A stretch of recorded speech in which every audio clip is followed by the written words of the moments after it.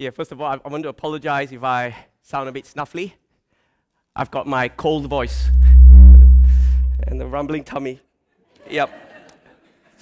So we're more than halfway through winter now, and I'm sure most of us have caught a cold at some point, and praise God if you haven't, and I pray that you don't. My entire family has been down with a cold the last 1 week, so it's fun and games. Fun and games, yep. But we praise God that we still live in a blessed country. Even though it's cold, we have so much freedom. We have so much things that we can be thankful for. And sometimes when we whinge a little bit, God just do a nudge inside and say, hey, just be thankful. I say, all right. Sorry, Lord. Sorry, God. So I've been thinking about what I need to share with you all today. And I thought I'll go along the lines of what Pastor Rob has been drilling into us the whole year. It's about growing, all right? Grow. So I was just thinking, what other things that we need to grow? There's so many things in our life that we need to grow, amen? And I believe that the Holy Spirit wants to speak to us about an area that we can continue to grow together as a family and as a person, and it is humility, right? So the title of my message today is Growing in Humility. So before we start, let's just pray. Right. Heavenly Father, I just ask that you will take whatever water that comes out from my mouth, that you will turn it into wine. Lord, because we know that only Holy Spirit, only you can affect everlasting change, and not the messenger. It is your word that changes people, not the messenger. Lord, I thank you that, God, that you are willing to use unworthy vessels such as I to be able to speak your everlasting word and your word that's so precious to us. We pray that it will fall on good soil today. In Jesus' name we pray. Amen. All right. So we're going to talk a little bit about humility. Now, in our modern day and age, I don't think humility is basically a very desirable attitude, isn't it? We live in a world where it's all about me. What can I get out of this? What can I get out of this person? And we know that the opposite of humility is pride, isn't it? So what, and there is, when you think about humility, I don't know about you, the first person I think of is people like Mother Teresa. Well, she gave up everything to serve the poor and the destitute in Calcutta. And you can think about people who gave up a lot to serve others. I think about maybe Oskar Schindler, who gave up his business to save many Jews. And I want to bring you back here too in Port Lincoln. I think we are blessed with a pastor that is filled with humility. You know, you don't see much pride or arrogance at all in Pastor Rob and Pauline, and even among the leaders. So I just want to honor you, Pastor Rob and Pauline, that God has given you a spirit of humility to serve us, and so I just want to honor you, all right? And I'm sure the church agrees that we have a pastor that's so down to earth. They speak in our level and just shepherds us. So what exactly is humility? So we got to go back to the root word, isn't it? The root word of humility is humble.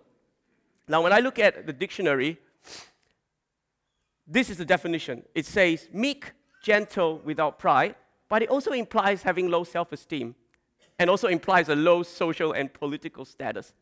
Now, it seems a bit contradicting, isn't it? Because Jesus said, blessed are those who are humble. You mean blessed are those who are low self-esteem, God? God, you mean you want us to have low social and political status? I mean, I can take the meek and gentle without pride, but do you really want us to have low self-esteem? Because that's a little bit against what God actually wants out of us, isn't it?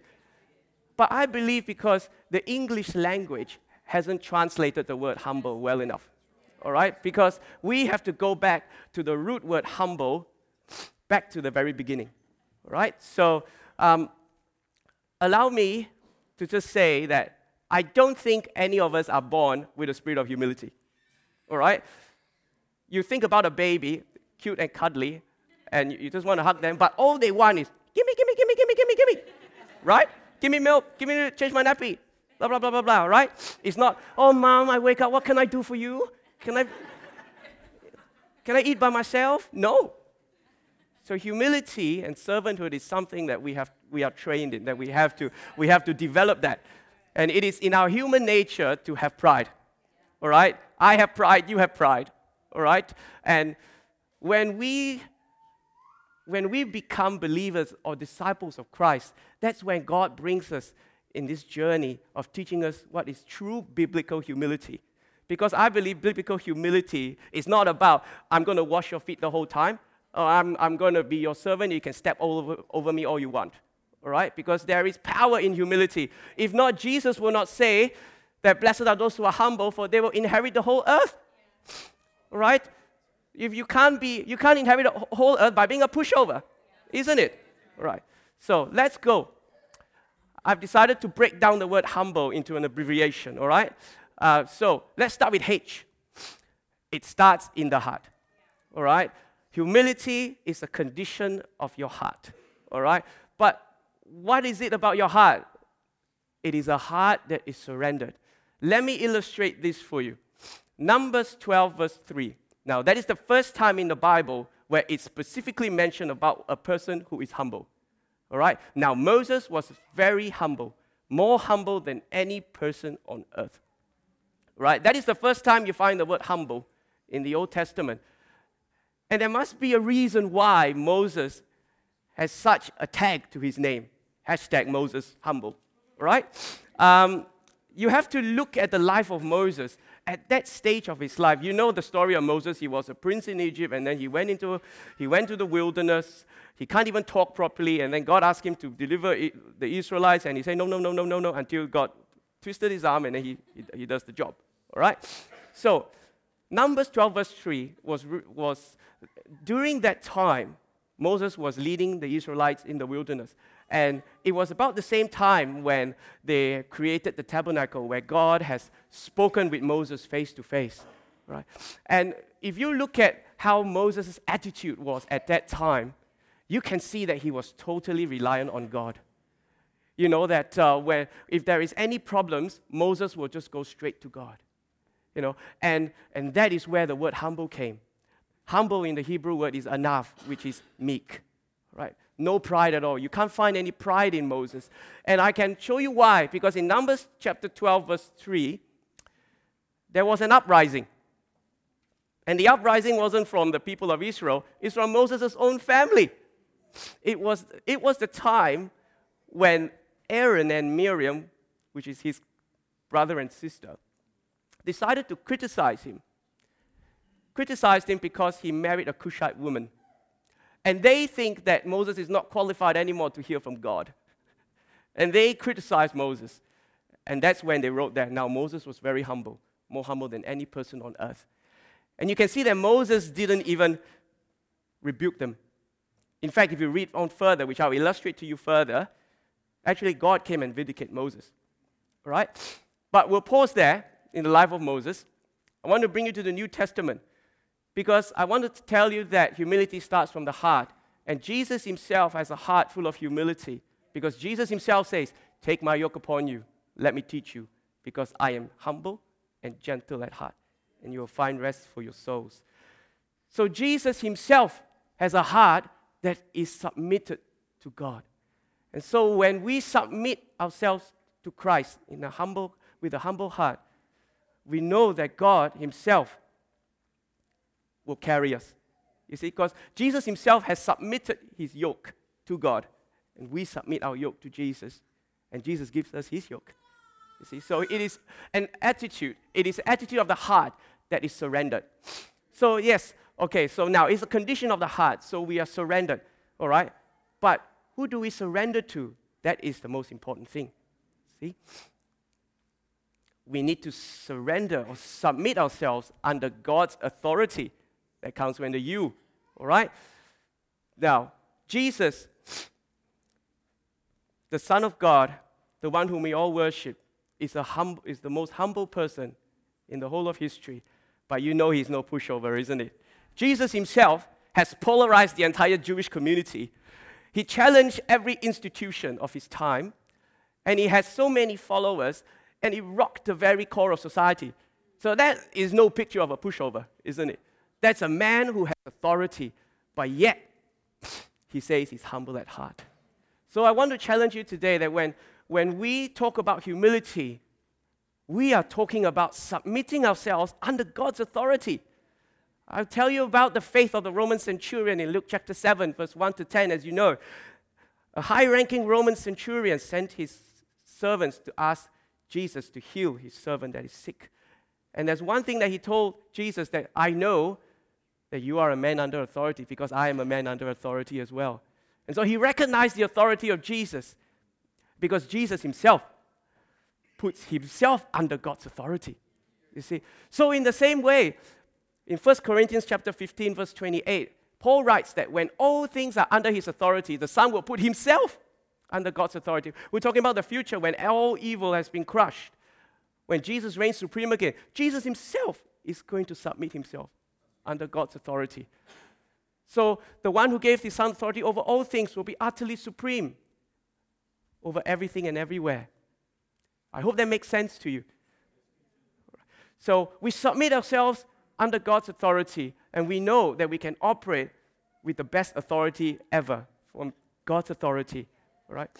Let me put this to you and I. We are all servants. It's who we choose to serve. All right? I think it's a lie, or it's quite delusional for any man or woman to say that I am servant of no one, because you will always serve something. You will always worship something. All right? And that's why God knows that when we submit ourselves under the best authority, which is His authority, we will live a more abundant and fruitful life. All right? You can submit yourself to any authority on earth, but we know it'll never give you that satisfaction in the long run. And I want to challenge any one of us that have yet to know Jesus, that Jesus promises life and life abundantly because He has authority over all things. All right? So once we have submitted ourselves under God's authority, we have a mandate, isn't it? Every servant has a mandate. We are mandated to serve a greater cause. And there is no other better example than what Jesus has done. Paul summarized it so well in Philippians chapter 2, verse 5 to 8. You must have the same attitude that Christ Jesus had. Though He was God, He did not think of equality with God as something to cling to. Instead, He gave up His divine privileges, and He took the humble position of a slave and was born a human being. And when He appeared in human form, He humbled Himself in obedience to God and died a criminal's death on the cross.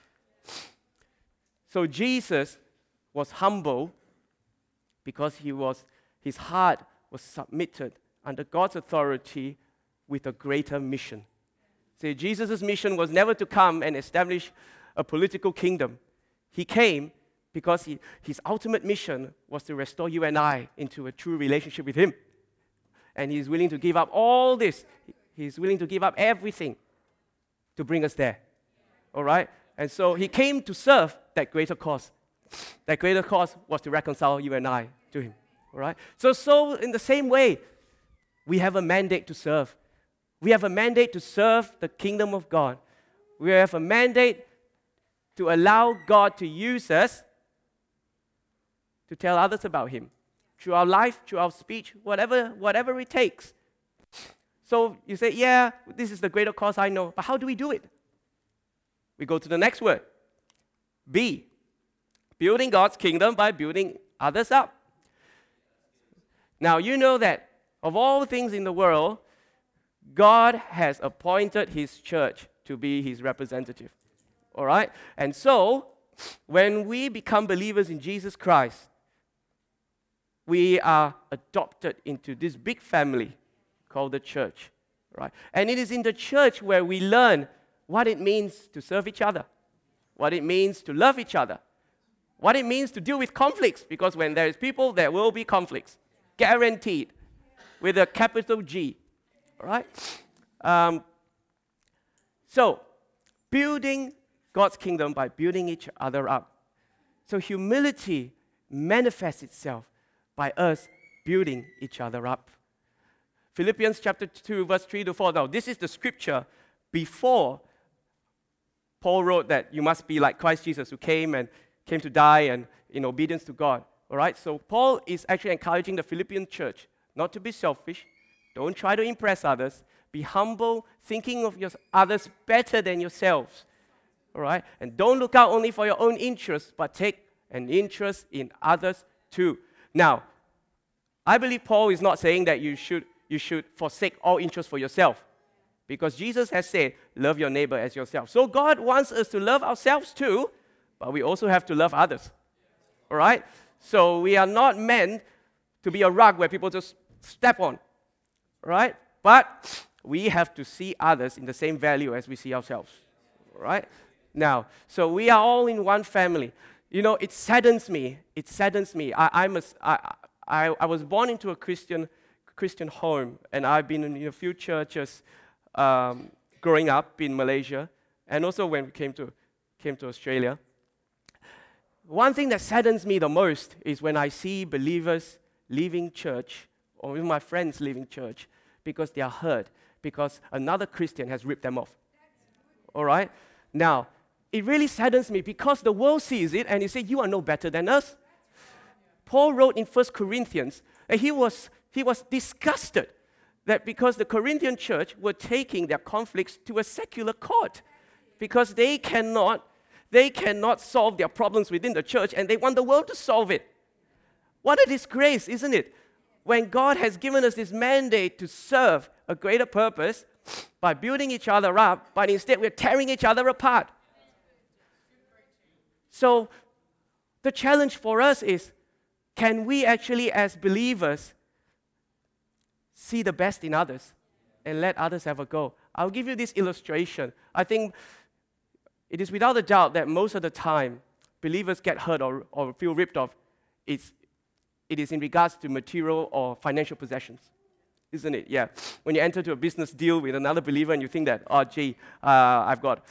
this guy's my mate because he's another Christian, and then you get ripped off. All right? Wisdom. We need to have wisdom, people. I cannot guarantee you that, it will never happen because it's human nature and we all are on the journey. All right? But can you imagine, all right? I'll just give you a little illustration here. Let's say, let me pick on someone. Luke. All right. No, you can stay there, Luke. You can stay there. All right, Luke. All right. Let's say Luke suddenly had this food dream. He's going to open a burger truck. All right. I love burgers. Yeah. He opens a burger truck. All right. And he's a Christian. I know. I know Luke, and he's a great guy. And then if I don't have a spirit of humility, I'll be coming to Luke and say, "Hey, Luke, can you give me your burger at half price? We are friends. You're Christian. I'm Christian. Can you give me a half price burger, but upsize it for me, please?" Now, Luke's got two options here. All right. Now, if Luke is a mature believer, he might be able to say, "Oh yeah, God, yes, the Lord says, turn the other cheek as well. All right, I'll give you the upside. I'll give you the upsize." And then I thought, "Oh, this is great. Yeah, it's great to be a Christian because I can always get cheap burgers from him, and it's good too." And I keep doing at him. I keep going at Luke. And do you know, in due time, Luke is going to be so offended. He's going to feel that you ripped him off, and that you ripped him off. And then Luke starts telling me, "Look, I cannot give you the discount anymore." And then, if I am not matured enough, I will be thinking, "Oh, gee, you're not a good Christian. Gee, I'm not coming to church anymore. I don't want to see your face." You see, that is immaturity, right? Now, can you imagine if we develop a spirit of humility? What would happen is, I come to Luke and say, "Luke, I love your burgers. Look, I'm going to pay you more than what you are doing, all right? Because I believe in you and I want to grow your business." And then Luke says, "Oh, no, don't worry," because Luke also has a spirit of humility. And he says, "Oh, don't worry, I'll upsize your thing 2 times more." And then I say, "No, I'm going to give you 3 times more." All right? And the argument goes on and on and on and on. And then Pastor Rob comes here and says, "I'll eat it all." All right? Okay. So can you imagine if we develop this attitude? Wouldn't the church be a much better place? Wouldn't the world see that we are actually building each other up. That we are serving a greater mandate. Right. Building each other up. Now, we are going to have conflicts, all right? Guaranteed. All right? When we build each other up, we are all not perfect. And even though we don't rip each other off deliberately, sometimes there will be conflicts. All right? Because we are all a work in progress. All right? L is a very important part of humility, is to let God fight our battles. All right? When we feel that we are wronged, or where we have deliberately wronged someone and we can't patch it back, we have to let God fight our battles. All right. I want to bring you back to the story of Moses, when Aaron and Miriam rose up against Moses. Moses, I don't think, even said a word. God actually came and fight for Moses. In fact, God sort of disciplined Aaron and Miriam so severely that he actually called them to the tabernacle, and he told Aaron and Miriam that of all the people in the world, I can speak through prophecies and dreams, but to Moses, I speak face to face. And who are you? Right? And the moment he said that, Miriam developed leprosy. And in fact, God actually wanted to kill Miriam until Moses had to intercede and say, God, please spare my sister. And say, all right, she can live outside the camp for 7 days, and then she can come back. Right? So, you can see a heart that is humble, a heart that is surrendered to God. You always know that God will come and fight for you. God will always come and vindicate us. And I know it is hard because human nature and our human pride keeps telling us that, gee, you got to learn to fight for yourself, that you got to get things done, yeah, and with double measure, pressed down, shaken, and overflowing. There you go. You see? But James chapter 4, verse 6 to 7 tells us that he gives us more grace to stand against such evil desires. As the scripture says, God opposes the proud, but favors the humble. So humble yourselves before God. It takes a lot of humility to ask God to fight for us. Right? And I can admit that I'm not the best at this, because if somebody offends me, I'll try to take matters in my own hands. But God himself puts us this challenge that if we submit ourselves to him and resist the devil, and he will flee from you. You know that when you're offended, lots of thoughts come in, isn't it? It's like, I'm going to rip this guy off. I'm going to do this and that, and he will know how much he's offended me. Do you know that is actually the devil whispering to us. All right? Because he wants us to stumble. He wants us to fail. And that is why James says, when we quickly submit ourselves to God, and then we resist those lies, those thoughts will go. I know when I'm weak and when I'm tired, lots of thoughts come in, and you come back home, and the wife Sharon is all cranky, and the girls are cranky, and then you say, oh gee, and then thoughts come in. I just want to love this person. Yeah, right. It's the other way. All right. I live in the same address as you. All right. But you know that is the battle. That's the battlefield of our minds.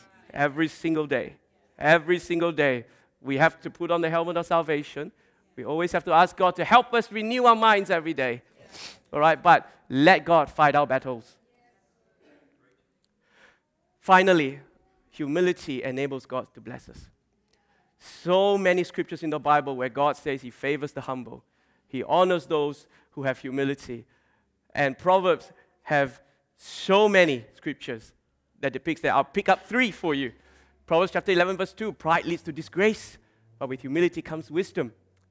Proverbs 15:33, fear of the Lord teaches wisdom. Humility precedes honor. Proverbs chapter 22, verse 4, true humility and fear of the Lord lead to riches, honor, and long life.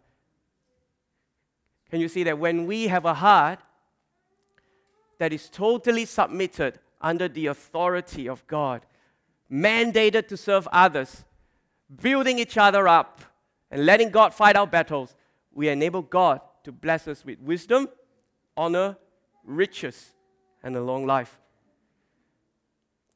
I invite the musicians to come back.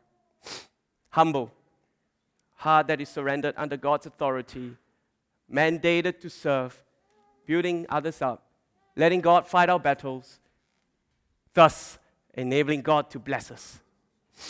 So, my desire, and I hope it's your desire too, that God will take us on this journey, that we will continue to grow in humility, that only by the help of the Holy Spirit that we can actually slowly shave away our pride, shave away our human pride, and allow God to be truly God.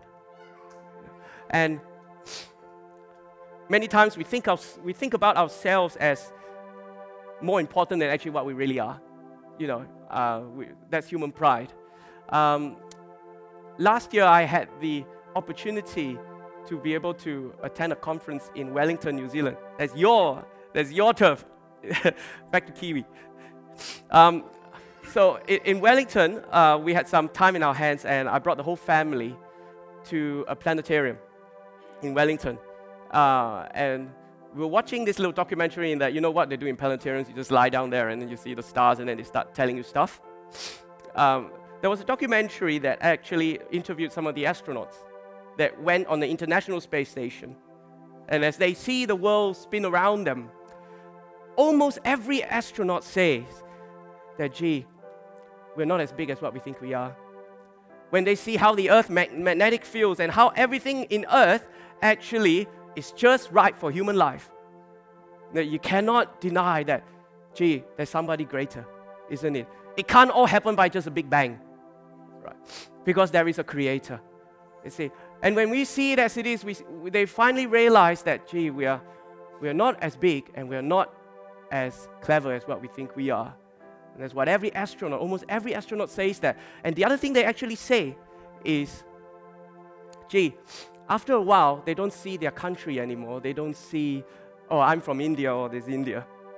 They just see the world as one. And it sort of shows you that God so loved the world, because that's how God sees us. Everybody as one.